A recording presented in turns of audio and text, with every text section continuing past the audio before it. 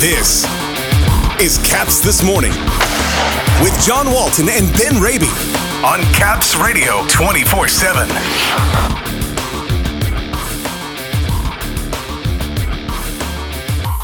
A break in the schedule before facing the Islanders on Thursday.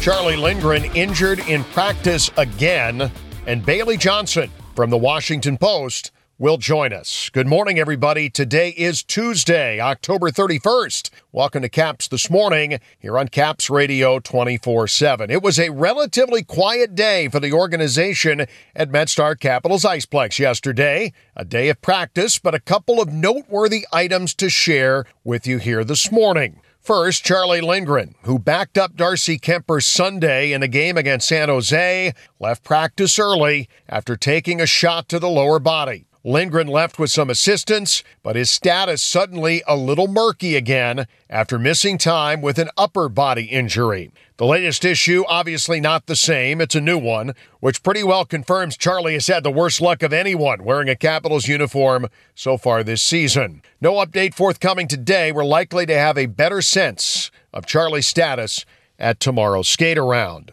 There was some intel to glean, perhaps, from yesterday's forward lines. Zero surprise at this point that Ovechkin, Strome, and Wilson remain together. Anthony Mantha continues to move up the depth chart, played on the left side yesterday with Kuznetsov at center and Oshie on the right. But it was on the third line where an eyebrow could be raised a little bit.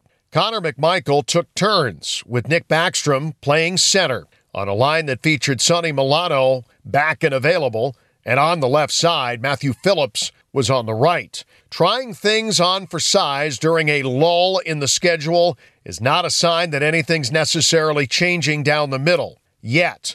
But for McMichael, a natural centerman, a bit intriguing to see him moving off the wing. Tomorrow's practice certainly going to give us a better sense of what we might see Thursday against the Islanders. Henrik Lapierre is still here as well. Despite Milano's return, he centered the fourth line between Malenstein and Protas. Yesterday at practice, I caught up with Bailey Johnson from the Washington Post, discussing the team's winning streak, Dylan Strome, Evgeny Kuznetsov, Anthony Mantha, and a power play that is now really fun to watch. Well, Bailey, thanks for joining us. 3 wins in a row now for Washington and a little bit of a lull before the Islanders come in on Thursday. This team is doing a lot more right of late in the middle of this win streak, and the top line has just been terrific. Dylan Strome, the best we've ever seen him play. He's kind of leading the charge right now. Yeah, he absolutely is. And what really stood out to me last night was not just the number of offensive zone faceoffs that line was out there for, but the number of ones that they won. Dylan Strome won 21 of the 27 faceoffs he took last night, which I'm kind of still mind blown by. I went through his hockey reference. He's never won that many faceoffs in a game. He's only taken that many a couple of times. Like, Carberry has said that when he finds a line that's working, he's going to give them a lot of minutes and give them a lot of ice time, and he certainly did that with that top line, and they really rewarded him for it with the number of shots they were creating, their shot attempts. They were way out shooting the Sharks and really carried the load for the team last night. I'm thinking back to training camp when Spencer Carberry first told us about you may see some things move around, you may see lines that get double shifted. And boy, has that really been true. And for the top line of not only Strome, but Ovechkin and Wilson, it seems like they're out there about every other shift, and they are playing awfully well here. Yeah, it does. I was kind of thinking about that concept in the first couple of games, and I felt like he couldn't really do it because nobody was going. Like, he said he would lean on the guys that were going that night and kind of see how things shook out. And through the first few games, they really kind of had to run 4 even lines because there wasn't a lot that anybody was creating. And now that you are starting to see some guys get their feet under them and some lines have some chemistry and get things going, you are seeing him lean on lines heavier. You're seeing him make tweaks mid-game. Anthony Mantha moved up in the middle of the game last night. A lot of guys moving around. There was one shift where he had Ovechkin, Strome, Kuznetsov, Sandin, and Carlson all out for an offensive zone draw, which Carberry has said he was going to do at times. It was the first time we've seen him do it. They created a couple shot attempts, had a good look on Blackwood. So the philosophy is you're starting to see pay off. Things we find encouraging from a Capitals perspective. Let's start with Anthony Mantha, who had 2 shots on goal total in the first 4 games, both in Montreal, nothing in the other 3, and it just wasn't very noticeable. He's been really noticeable during this winning streak and starting to get shots, seems to be engaged, using his frame, using some speed.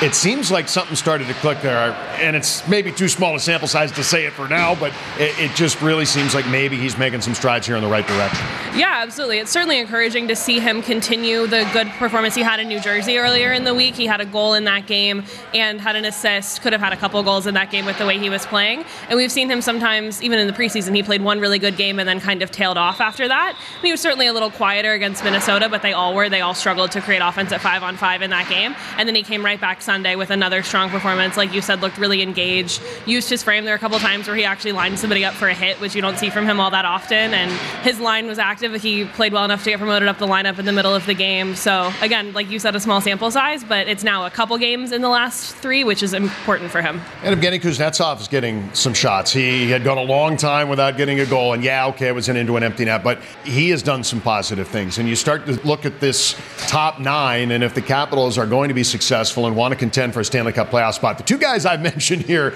need to have good years, and again, in a very small window here, but Evgeny has started to turn the corner a little bit here too, I think. Yeah, he has. I was actually talking to someone earlier this week and they asked me who the best forward that nobody had been talking about was. And the first name that came to my mind was Kuznetsov. I felt like he had been having some good games. He wasn't getting rewarded for it on the score sheet. He can go a little bit in and out, but I thought he had played some really strong games and had developed some chemistry with his line mates. He's played really well with Connor McMichael when they've been together. He and TJ Oshie read off each other pretty well. And now it's just an empty netter, but maybe that kind of opens the floodgates for him and gets the tides to turn for him a little bit. I think his shooting percentage is something like 4.5, so you have to believe that the puck will start to go in for him at some point, and he's definitely creating the chances that suggest that it will eventually start to go in. I know this is your first year on the beat and following the Capitals, so I don't know if it's as impressive or maybe stunning is the word for those who've been around here longer. The power play has a lot of new wrinkles to it, and it used to be for years as Ovi's in the office, Carlson's up top, Backstrom will be on the wall with Kuzi, they'll flip around a little bit and Oshie's in the middle.